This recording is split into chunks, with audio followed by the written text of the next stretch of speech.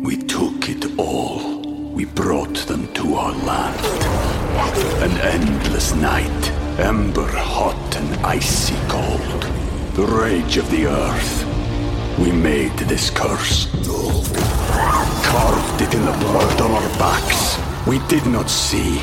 We could not, but she did. And in the end... What will I become?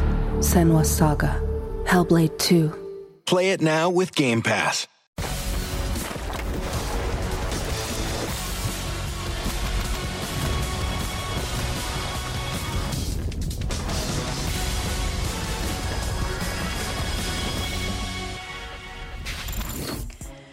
The third time's the charm for the SEC. The third and final day in Hoover, Alabama. The reigning national champions talk about turning the page as the SEC wraps up media days tomorrow.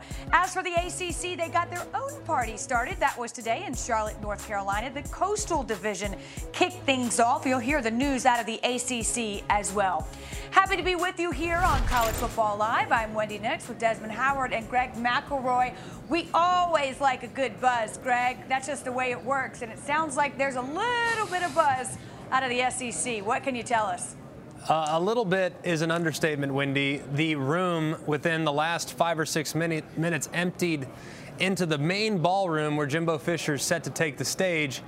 Part of the reason why, the Houston Chronicle has reported that Texas and Oklahoma have actually reached out to the SEC and kind of gauged their interest in a possible realignment, meaning that Texas and Oklahoma could become the 15th and 16th members of the SEC, which would create college football's first super conference. So obviously people panicking. Wow. The fact that it's A&M Day makes it even more insane. But Wendy, it is buzzing here like it hasn't buzzed in quite some time. There's no question about that, and the timing, of course, impeccable, just as Jimbo steps up to the podium. Des, listen, we haven't had a super conference. I would say, can you imagine, but I know you can because anything's possible. What's your take on the possible 2 additions to the SEC? Well, initially, I would want to understand what's the motivating factor behind that thought process. I mean, like, why would you want to join, outside of it being a super conference, the conference that's considered the strongest conference in college football with the greatest college football coach, arguably, that we've ever seen? Why would you want to get to that conference and not have a chance to beat Nick Saban, Alabama? I don't understand the motivating factor behind that. All right, guys, I quoted Ric Flair once before. I'll say it again. To be the best, you got to beat the best. I doubt that's it, but we'll talk more about this coming up. There's no question about that. We will, though, turn the page right now and talk about the reigning national champions. It was their day at Media Day. After beating Ohio State to win a 6th national title, Nick Saban looks to go back-to-back for the first time since he did it in 2011 and 12. There'll be a lot of new faces in Tuscaloosa, both on and off the field. OC Steve Sarkisian off to Texas, but Saban brought in a pair of NFL coaches, Bill O'Brien and Doug Marrone, to the offensive staff. And on the field, Alabama will have to replace Heisman Trophy winner Devontae Smith, running back Najee Harris, and quarterback Mac Jones. Saban on the challenges of rebuilding. You know, the penalty for success when you win a national championship is you won because you had a whole lot of good players. They were well coached, so you had a lot of good coaches. And when you lose some of those players and you lose some of those coaches to better opportunities, you know, the challenge is you got to rebuild with a lot of new players who will be younger, have new roles, less experience, and how do they respond, you know, to these new roles? And that's why rebuilding is a tremendous challenge. That's why it's very difficult to repeat. We're going to be a work in progress as we focus on improvement, and that's going to be critical to our success. Of course, it's a challenge, Greg, but it's one that Nick Saban has met almost every single time. What will be the biggest issue for Alabama this time around?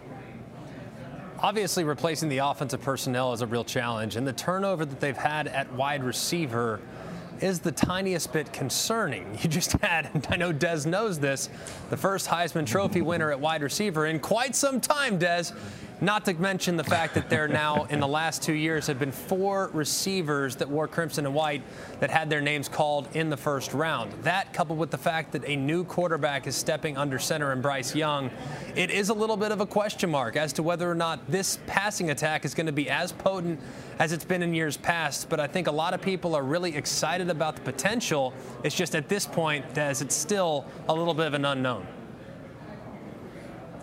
I couldn't agree with Greg more. You know, they've had the most prolific wide receiver meeting room in probably the last 3 or 4 years. I mean, the talent that came out of Tuscaloosa is mind-blowing. But I'm also concerned, Greg, with the departure of Steve Sarkisian. I know that Nick Saban's had some really prolific play callers as his OC before, and he's lost them before. But Steve Sarkisian was a very special play caller. Even when they had injuries like the Jalen Waddle, he was still able to use Devontae Smith in very unique and creative ways, in ways that made him win the Heisman. So the departure of Steve Sarkisian, the guy who calls the plays, the guy who the quarterback has to rely on, what are you looking at? What do you see? They normally build a special rapport, as Greg can tell you, quarterback and offensive coordinator. Without Steve Sarkisian there, being able to see the field for his young quarterback, helping him navigate what defenses are trying to do to him, I think that's a very huge loss for Alabama's offense. I think another thing, too, Des, is you're only as good as the schedule you play. Alabama's schedule, I would argue, even though they played 10 SEC teams last year, I would argue this year's schedule is significantly more challenging because the teams in the SEC are actually better. When you look at the SEC West, you could make a strong argument that every single team in the SEC West has improved. Most notably Texas A&M. People say, well, they finished 4th last year. How can you go up from there? Well, they've gotten more talented along the offensive line. Kellen Mond, who was excellent at times last year, but was a roller coaster over the course of his career, he's now departed. They might actually be better and more consistent at that position, and they bring back 9 starters on defense. Them, LSU, Auburn, just about everybody in the SEC West improves, and you have to go to Florida in the early part of the season as well. So I think the schedule is really difficult because everyone in the SEC has elevated their level of play, and Alabama's obviously trying to replace some really good players over the last couple years. Trying to replace those players, trying to replace Sarkisian, who you both noted was a prolific play caller. And again, Greg, you started the answer, though, talking about the quarterback. And there's no question that Alabama has had quite the run of quarterbacks in recent history. If you look back just briefly, Jalen Hurts came in as a true freshman. That was in 2016. What'd he do? Well, he went 26-2 as a starter. And then it was Tua Tagovailoa's 2-year run. That included a Heisman runner-up finish in 2018. Then last year, it was Mac Jones's turn. He set an FBS record for completion percentage in 2020. And Bryce Young, the former top recruit out of California, will take the reins for the Tide. So a lot of new faces. And I'll ask it like this, Greg. Who is Bryce Young? Well, he's an instinctive player that has great attributes. He's very athletic, not the biggest guy in the world, but I think that diminutive size, relatively speaking, allows him to move a little quicker in the short area. The guy can explode out of the pocket and can create with his legs, but Bryce Young's a thrower first. He just has that running ability, not all that dissimilar to Kyler Murray. I hate comparing guys to Heisman Trophy winners. I think that's really unfair, but if you're looking at a skill set that really dominated the college football world the last couple years, Kyler Murray is probably the closest guy to Bryce Young. So a lot of people very excited about what he's going to do. Just questions around who's going to surround him at the supporting cast and what is the offense going to look like? Is it going to look more RPO like it did under Tua Tagovailoa, or is it going to look more drop back like it did under Mac Jones? Those are the questions we have right now about the offense. Well, listen, we talk about this every year when we start the season. Alabama, big shoes to fill. They've lost some big players, top names in the draft, and guess what? They do it again. Until proven otherwise, I'm going to believe they will, but plenty to watch and plenty to play for. There's no question about that. Mainly that. The College Football Playoff National Championship Trophy presented by Dr. Pepper. It is certainly the hardware every single team wants to walk away with. Let's switch gears now. As I mentioned before, the ACC also kicked off media days today, coming off Another college football playoff appearance. Clemson looks to win number 7 in terms of ACC titles. That's the second longest in the FBS in the AP poll era. Who has the best shot to change that? Both FPI and the odds makers say it's North Carolina and Miami, the top contenders. Both teams return quarterbacks from last year. And the conference does have star power at quarterback. DJ Uiagalelei, Sam Howell, and D'Eriq King, all among the top 7 in terms of Heisman odds entering the season. We're joined now by ACC analyst and former Florida State quarterback E.J. Manuel, now from Charlotte, North Carolina. E.J., I'll start with you. Your top storylines right now in the ACC. Yeah, well, Wendy, I'll start off by saying I'm just so excited to be back in person.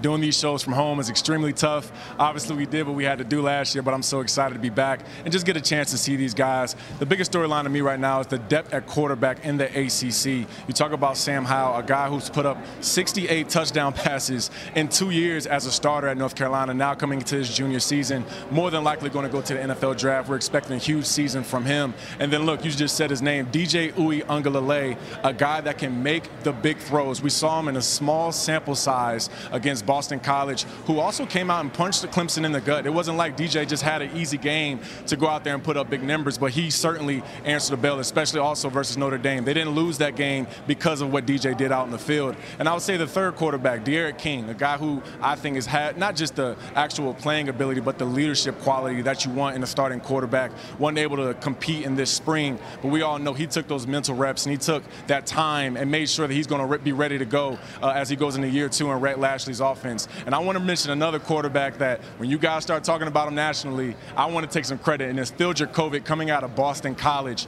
I think he's a guy that can be a first or a second round pick in the NFL draft when it's time for him to go out. He's 6'5", 230 pounds, a guy that has a rocket arm, and again, he's great in the pocket. So I'm just so excited to see how these quarterbacks play in the ACC this year. Yeah, there's a lot going on in the ACC, but, you know, you look at Clemson because Clemson is to the ACC what Alabama is to the SEC. And when you have to replace a quarterback like Trevor Lawrence, who's like a once-in-a-generation type of talent, then those are huge shoes to fill. Not even talking about the people that were around him, but just what he brought to the offense. I mean, this young man was groomed to be a #1 draft pick in the NFL since he was very young. I mean, coming out of high school, everyone knew that this young man was special. So you're looking at not just his physical attributes, everybody, but you look at what he brings as far as the it factor, mentally, how he prepares, how comfortable everyone is around him. He's the guy that you know when he's in the huddle, no matter what the score is, despite what's going on, you know you have a chance to win that game. So I think replacing not only his physical attributes, but his leadership skills and the it factor is going to be really interesting. We saw DJ play last year. We saw the Notre Dame game.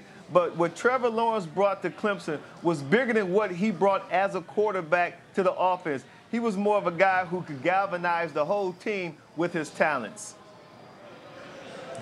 Yeah, there's a lot of hats he wore, and those are big shoes to fill. EJ, I have to tell you, though, I live in New England. I can tell you they are hyped up in the Heights. Funny to hear you talk about Boston College because they really believe in this kid and are hopeful the tide's about to turn for the BC Eagles.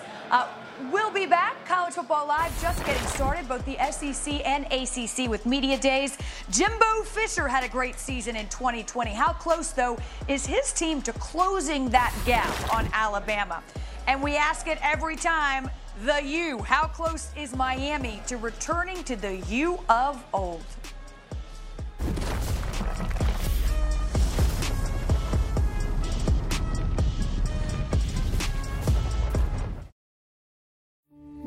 We took it all. We brought them to our land. An endless night, ember hot and icy cold. The rage of the earth. We made this curse. Carved it in the blood on our backs. We did not see. We could not, but she did. And in the end, What will I become? Senua's Saga. Hellblade 2. Play it now with Game Pass. Miami will be one of the most experienced teams in the nation, headlined by the return of quarterback D'Eriq King. The 6-year senior threw for 23 touchdowns last year before tearing his ACL in December. Miami returns 9 defensive starters, but they struggled on that side of the ball last year. Head coach Manny Diaz announced he will take over the play calling duties on defense. It'll be tested early, the Week 1 matchup against Alabama. If Miami can pull off the upset, they could be poised for just their second 10-win season since joining the ACC in 2004.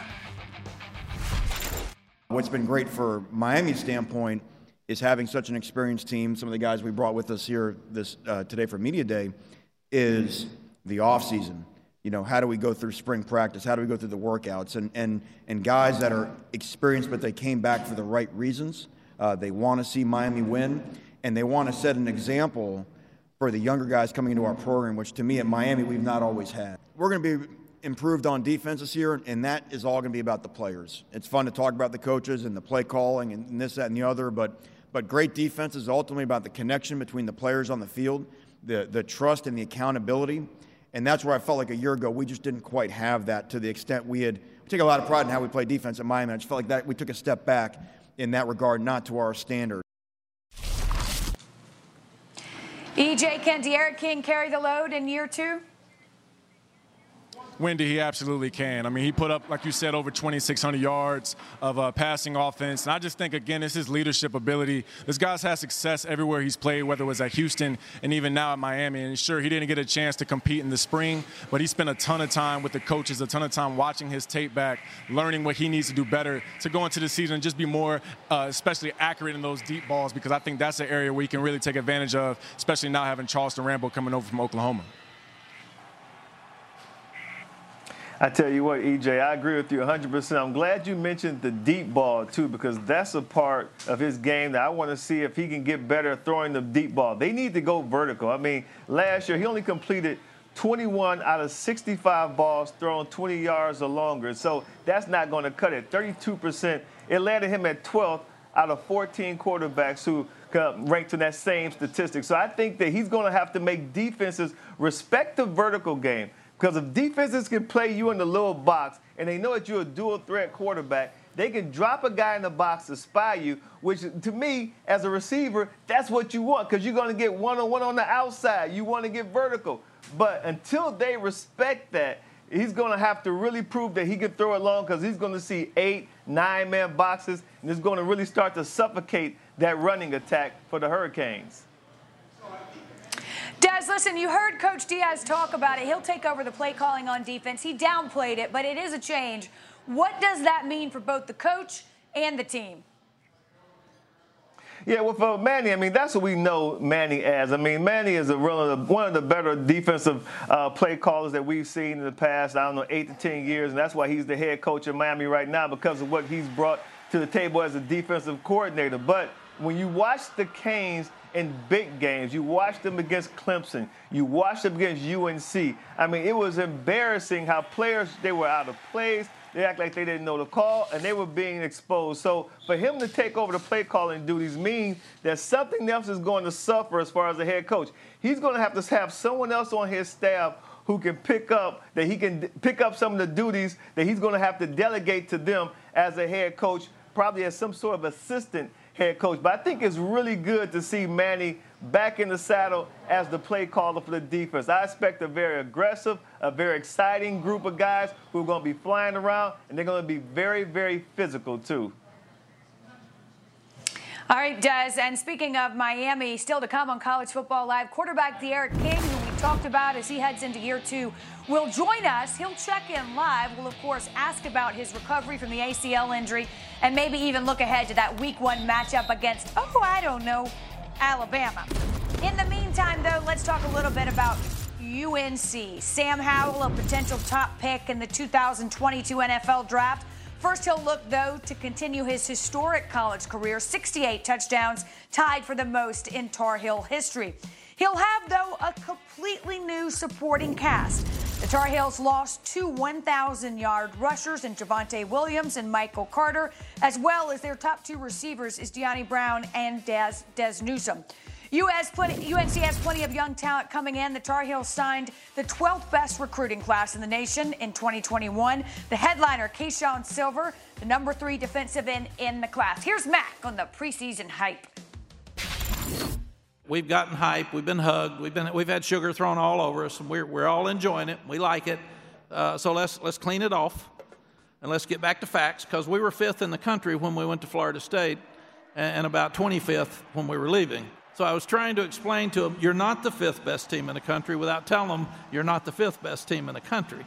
But we got to play. All those guys, even in the running back room and the receiver room, they have a really big chip on their shoulder, and they're kind of tired of everyone talking about who we lost and instead of talking about who we got coming in this year. So they've worked so hard. I've spent so much time for them. It's been a good challenge for me just to try to get those guys developed into the players we want to see this fall. EJ, there were all kind of bright spots for UNC last season, and there were, of course, the typical missteps as well. Are they in position to take the next step forward? Yeah, Wendy, I think they are. Obviously you talk about the receivers and the running backs that they lost to the NFL draft. But, look, they have some talent coming back at both positions. I would say, first off, getting Todd Chandler to come over from Tennessee, a guy who's put up over 2,000-plus all-purpose yards in the SEC. So he's not going to be afraid when he gets in the bright lights here in the ACC Conference. But also you talk about the receivers, Shoffrey Brown, the brother of De'Ami Brown, then Bo Corrales, who was out a bunch last year with an injury. Another guy, Josh Downs, who they can put in the backfield and also flex out in the slot. I called their spring game, and they were still throwing that ball down the field. So Sam Howell's going to be just fine this season. I tell you what, EJ, I'm excited about Sam Howell, but, man, he lost so much production and productivity around him. You look at the 2 running backs, you look at the 2 wideouts. I mean, you got 2 wideouts, both 1,000-yard receivers. You got 2 running backs, both 1,000-yard rushers.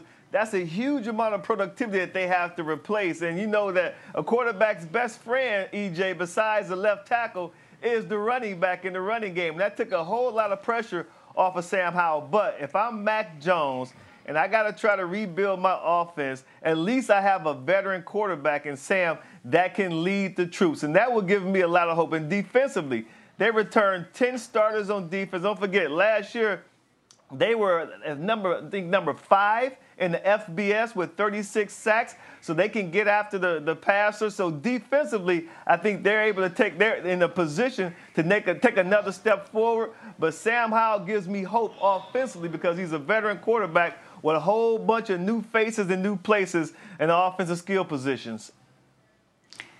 Desmond, you teed me up perfectly, just the way we do it. Look, we're in midseason form. EJ, having said all of that, where do you need to see improvement from Sam Howell? Yeah, Wendy, well, like most quarterbacks, you just want to improve in the footwork. When I went back and watched his tape in preparation of his spring game, there was a few times where he was bouncing around in the pocket, taking one more hitch than he actually needed, especially if it's a 5 and a hitch or a 7 and a hitch drop in the gun. I felt like if he can just tighten that down, he'll be a lot more accurate. One play stands out early in the Orange Bowl versus Texas A&M. He was high over the middle and ended up causing an interception early in the half. Now, obviously, he was able to recover back because he could still make plays, but I think if he tightens up his footwork, that's what's going to take him from being a top 5 pick to maybe a top 20 pick. EJ, thank you. Clemson, of course, at the top of the food chain in the ACC. That has not changed. But if you take a look, if we talk about closing the gap, here are the best chances to win the conference. Clemson, of course, the resounding favorite. The ACC once again at 81%. Miami and North Carolina, the only other teams with more than a 1% chance to win the conference. So, again, Clemson at the top and everybody chasing the Tigers. We do have some sad news this afternoon to report in terms of college football. Hall of Fame coach Bobby Bowden has been diagnosed with a terminal medical condition, and in a statement prepared, he says he is at peace with that. Bowden, 91, coached at Florida State for 34 seasons before retiring in 2009. He is the second winningest coach.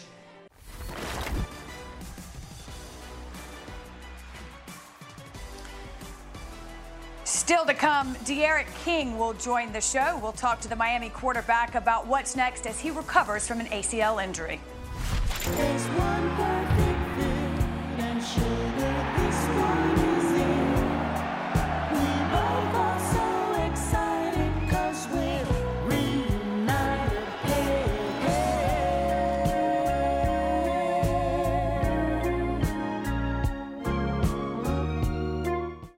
A leaked tape that led to one of the biggest scandals in sports and changed the NBA forever.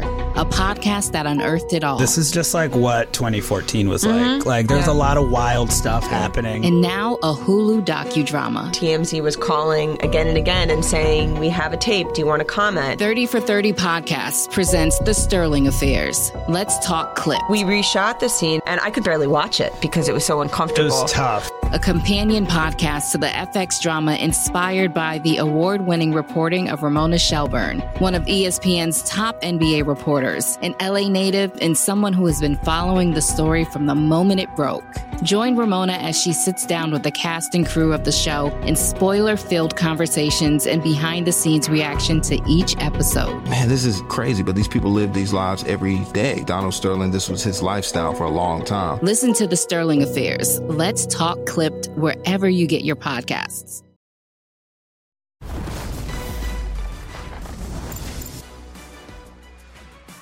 The SEC continues with media days in Hoover, Alabama, and there is some buzz this afternoon, courtesy of the Houston Chronicle, who reports that Texas and Oklahoma have reached out about the possibility of joining the SEC. That would build the college football's first super conference and, of course, change a lot of things in a lot of places. Greg McElroy is there at SEC Media Days. And, Greg, as you mentioned earlier, the air sort of sucked out of the room. What's happening there now, and what's your take on this possibility? Well, the scramble is on. I'm looking all over the place. People from Texas Aggies sites, people that are associated with the athletic department. There's only one athletic director that I've seen at Media Days this week. That athletic director was Ross Bjork of Texas A&M. So it is a little bit of a mad scramble, and every single media member here in attendance is buzzing right now about the story that was just broke by the Houston Chronicle, and a lot of people thinking that there's a lot of legitimacy to this article. I actually looked through Twitter, not saying that that's the best example of credible news, but I looked through Twitter with people that are very closely connected to Oklahoma and to Texas, and I saw one in particular that said, this is not smoke, this is a legitimate fire. That was according to Jeff Ketchum, who's extremely close to the Texas program. So it's a huge deal, Wendy, especially knowing that it's Texas A&M that just took to the podium just a few minutes ago. Yeah, timing is everything, as they say, Greg. And Jimbo Fisher had just stepped up to the podium. Of course, he was asked about the possibility of Texas and Oklahoma joining the SEC. You've heard this, but there's a report in the Houston Chronicle that Texas and Oklahoma are inquiring about joining the SEC. I bet they would. What would you think about something like that? I don't know. I'm just worried about A&M. You know what I mean? Listen, we got the greatest league in ball, so I mean, you know, that's the choices they make or what they do. I don't know, but I don't know how I feel about it. I'm just worried about A&M. I'll control what I want to control here. I don't doubt, Greg, that he'll just worry about A&M. That part's true, but we need that coach translator thing we talked about earlier in the week, because, you know, he's got a whole lot more thoughts about this than what he said there. But, of course, coming at him full speed in almost real time. Well, the thing that I find fascinating about this is just how much Texas A&M has benefited from being in the Southeastern Conference. They've been able to separate almost completely from the University of Texas when they were kind of latched at the hip for a very, very long time. I also know that Jimbo Fisher has made it a high priority in making sure that the SEC is the centerpiece of their recruiting material. So when you receive a letter from, say, Texas A&M, the logo for the SEC is almost as big as the Texas A&M logo that you would receive on that paraphernalia. So it's been a huge part of what's made Texas A&M remarkably attractive in recent years, much to the chagrin to Tom Herman, who was very frustrated by the fact that the Big 12 didn't have the same type of reception amongst the recruits. So this is potentially a massive move, not just for Texas A&M, not just for the SEC, but a massive move regarding college sports, because it puts tons of pressure on the remainder of the Big 12 and the Pac-12. Seeing two star blue blood programs leave shows that just about anybody would be willing to do that as well. So it put a lot of pressure on the other Power 5 leagues as well. Greg, let me ask you this. Desmond, when we had initial reaction at the top of the show, said his first question would be, what's the motivation You know, why do these two teams want to join the SEC? It's, of course, probably the most dominant conference in college football. But in your estimation, if you had to answer that question, why do you think Texas and Oklahoma would like to join the Southeastern Conference? Money. I mean, that's what it comes down to. I mean, you think about it, and the Southeastern Conference, along with the Big Ten, have been by far and away the most lucrative leagues as far as being able to create revenue opportunities for their member institutions. And I think with the growth to potentially to 16, you got to be really selective. And you wouldn't want to necessarily include a team that wouldn't be able to bring not just equal value, but excess value to the bottom line for what the conference is able to create from a financial standpoint. Well, if there's one thing we know is that Texas has as much, if not more money than just about anybody, and Oklahoma doesn't take a backseat to anybody with how competitive they are in every single sport that they play, from softball to basketball to football. It'd be just a tremendous addition. So I think the reason why is because money. You put these 16 teams together occupying this footprint, and you go to television networks and say, hey, buy our first-tier rights, buy our exclusive rights, it'd be outrageously high, the amount of money they could request because of the addition of Texas and Oklahoma. Texas has money. No truer words have ever been spoken. Greg, again, the Houston Chronicle reporting Texas and Oklahoma have reached out about the possibility of joining the SEC.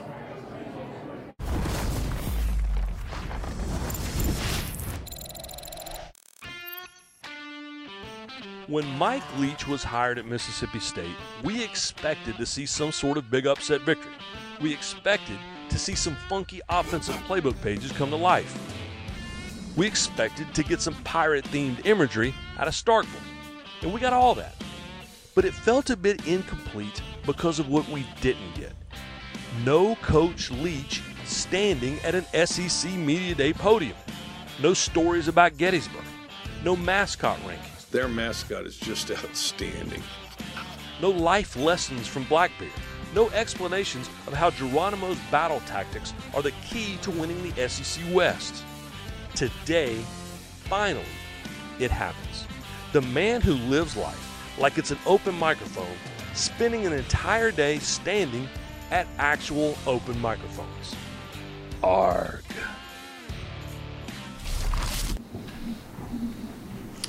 Mike Leach has been around college football for quite some time. Never one to sit the fence. He was asked today about one of the hot-button topics, playoff expansion. Well, it's never enough. Any way to get my I personally fixed? would like to see 64. Go ahead. And you can format it out pretty easily, but I think it's a huge step the right direction, and I look forward to it. He doesn't even have a starting job yet, but Bryce Young in line to make millions of dollars endorsement deals now that name, image, likeness legislation has changed. Nick Saban on the set with Laura Rutledge earlier to talk about what this means both for his quarterback and in the locker room. So much of the conversation has been around NIL, and you've answered so many of these questions. And as you've said, you don't know what's going to be right or wrong even a year from now. But the reality is these players are in position to make a lot of money. Maybe your quarterback making close to $1 million.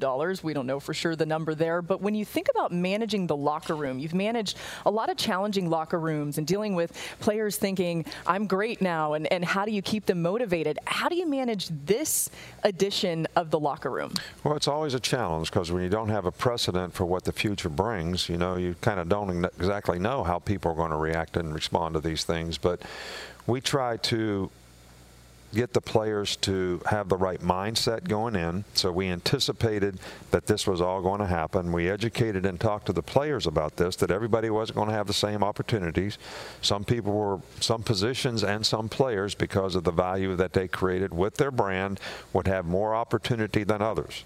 And that players shouldn't be concerned about that. That still, you developing as a player and creating value for yourself as a player will have much more value in the NFL if you're able to do that and not get concerned about how somebody else does something or what they're getting versus what you're getting, does that impact and affect how you play? That's not going to be a good thing for you, and I think most of our players get that. We are talking about potentially, though, millions of dollars for some of these elite players on the college football level. Things will change. The question is, how will they change? Here's Paul Feinbaum earlier on SportsCenter. No matter what we say, we're in uncharted territories because we've never been down this road before. And I've talked to a lot of coaches privately here this week at Media Days who think this thing is going to blow up. Is that next year? Is it the year after? With the transfer portal and with the NIL, the college football model has been shattered. But how badly? And what Saban said yesterday in Texas that he didn't want to talk about today is one of the most shocking things we have ever heard. College football reporter Harry Lyles Jr. joins us now. And Harry, I mean, we could really talk about this for days. There will be a topic that continues, and we'll know more in the next 6 months to a year than we know now. But what are you hearing, and what do you anticipate as we evolve here in college football? Yeah, you know, I don't necessarily think that this is going to be something that we see a lot of answers on in the future, like really soon. A lot of the players that I've spoken to have said, hey, like, this happened July 1st. This didn't happen in February. I'm in football mode. I'm in school. I'm on campus. And the only time that I'm not going to be around is when we're on road games. And it's not like these brands are showing up at practice or anything like that and distracting the guys. Like, to me, I understand a lot of the concerns. I think a lot of them are not necessarily things that need to be concerned about right now, just given that these guys are ultimately there to play football, and what they do on the field is going to help them get those opportunities off of the field. Harry, thank you. It will certainly be something to watch. Again, to your point, this just changed and a new season already here, so it's likely going to take some time before we see exactly how this plays out. Speaking of how things play out, there's a lot of hype and a lot of focus on Miami. Is the U back? Speaking of which, D'Eriq King came to Miami with a lot of hype, and he didn't disappoint. The best single-season total QBR by a Hurricane since the metric was first tracked in 2004.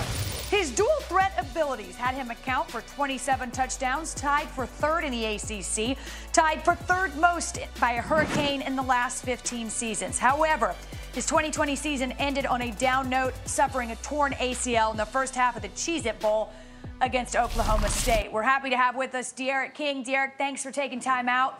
I know it's a busy week, but let's start with that injury and where you are in the rehab process. I'm pretty far along in the rehab process, working hard every single day, day by day, just trying to get ready for the first game. It's been a process, and I'm happy where I'm at right now.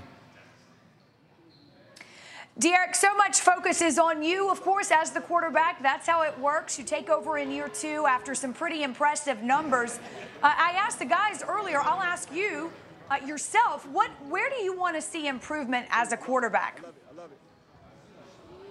Yeah, I think it's a lot of areas I can improve my game in, but for me, I want to improve the deep passing game. So making plays downfield, always making the right throw, making the right decision making, and these are all the little things that it takes to be a great quarterback. Listen, you're a dual threat quarterback. We know that. Yeah, it's sort of like you have two kids. You say you love them both the same, and you're supposed to. But do you have a preference of whether you run or throw the football? I mean, I would like to pass first. I feel like I'm a pass-first quarterback. Getting the ball in the hands of the playmakers, that makes a lot of things easier on me. So I like to throw the ball first. Let me ask you about the Clemson Tigers, because until proven otherwise, they're at the top.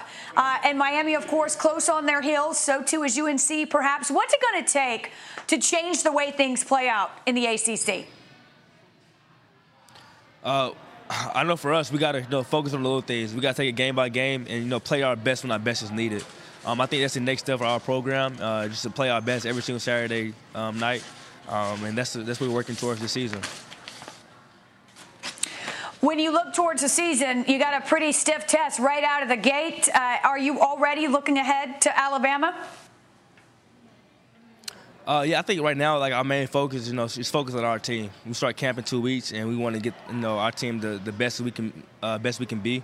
But yeah, I mean, I think it's natural for us to watch tape on our upcoming opponent, especially our first game. So watch a little tape on them, but we got to focus on ourselves first before we can focus on anybody else. All right, Derek, we look forward to a great season. We'll be watching. I like that jacket, by the way. It's pretty sharp. Thank you. Done. Appreciate it. Thank you so much. Appreciate it. De'Aaron King live from ACC Media Days. A programming note for us, our next UFC Fight Night Saturday from the Apex in Las Vegas. Prelims start at 4 o'clock Eastern, ESPN, ESPN Deportes, and ESPN Plus, followed by the main card at 7 o'clock Eastern.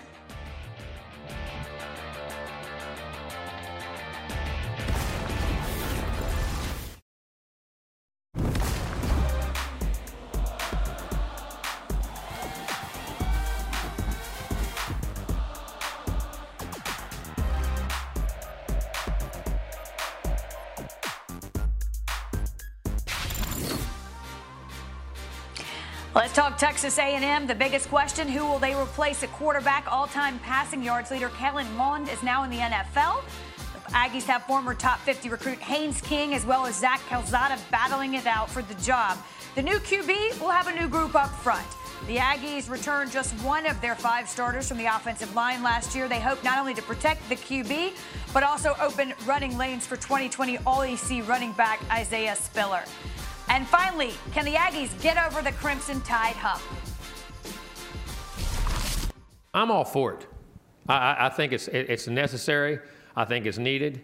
And not just because we finished 5th, but I think, because here's a point I want you to ask. Name me a sport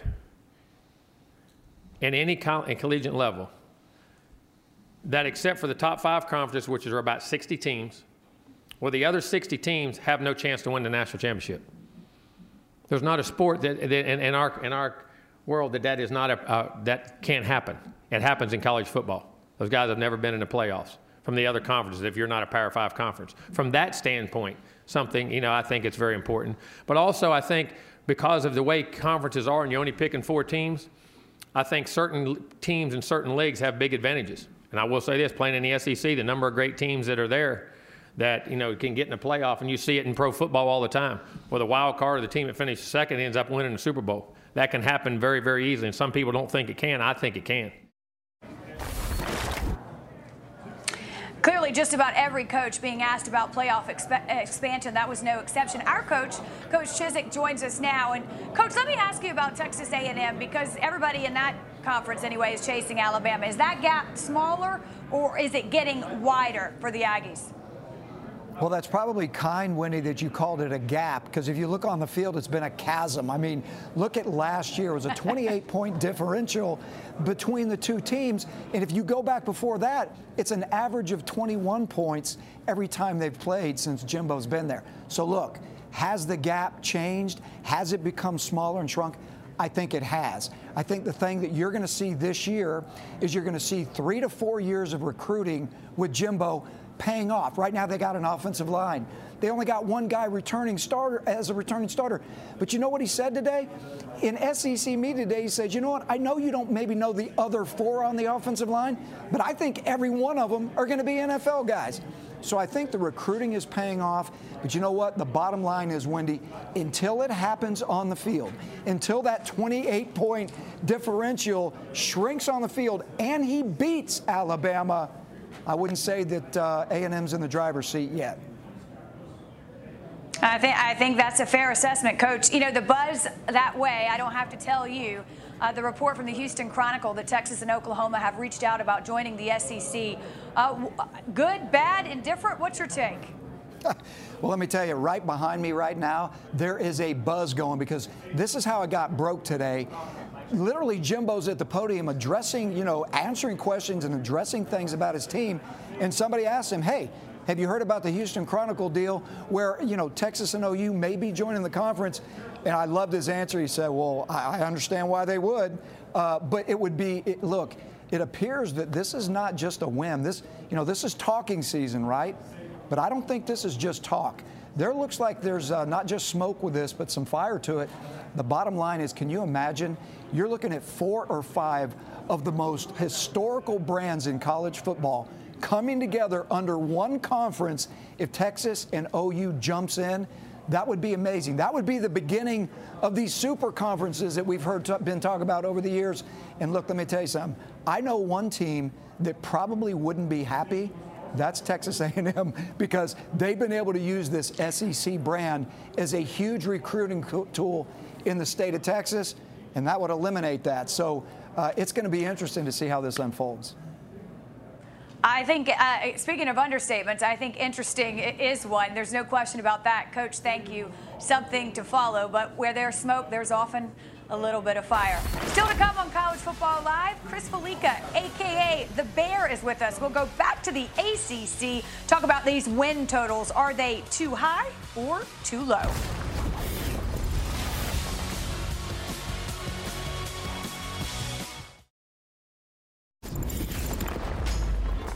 Our friends at Caesars William Hill posted the win totals for all 14 ACC teams. Clemson sitting at 11.5, meaning a single loss would lose you the over.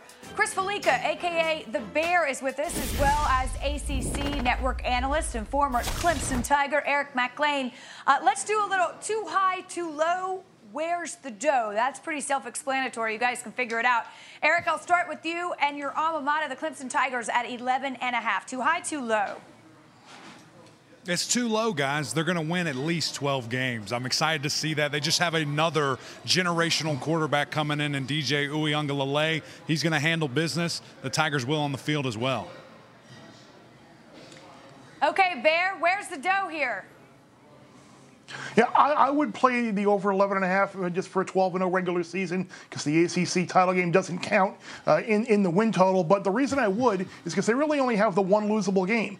Over 11.5 is plus money. They'll be a favorite against Georgia in the opening game of the year. So you can take Clemson at plus money to go over 11.5, take Georgia to win the game as an underdog at plus money, and get yourself a little bit of a hedge there. So I would lean towards taking the plus money over 11.5.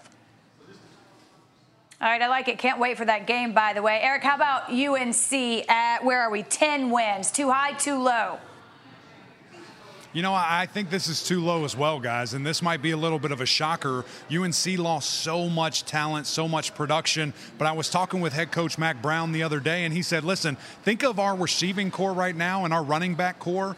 Think of it as 2019. You didn't know who any of those players were at the preseason, but by midseason you did, and that's exactly what he sees them going here. Excited for their schedule. Sam Howell, the best quarterback in the country.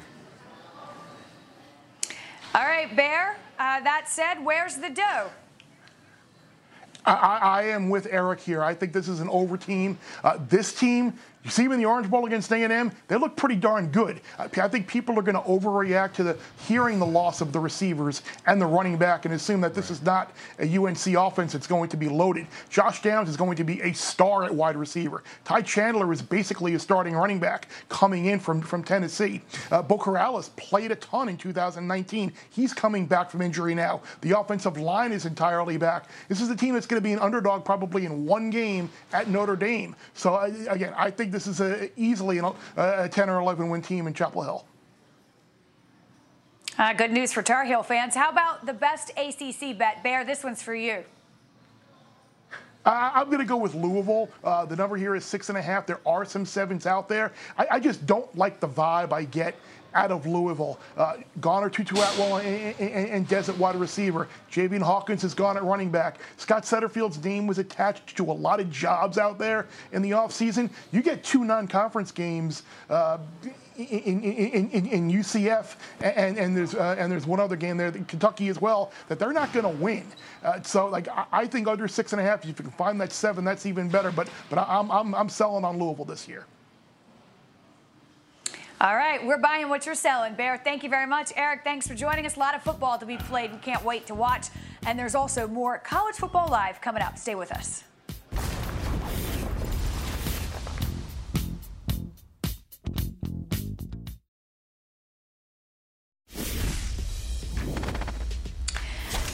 Coming up all this week on College Football Live, that's every day at 4 o'clock Eastern. We continue with ACC Media Days. We've yet to hear from Dabo Swinney and the Clemson Tigers. We've still got to talk about the Tar Heels some more. What's coming up for Mack Brown's squad Thursday?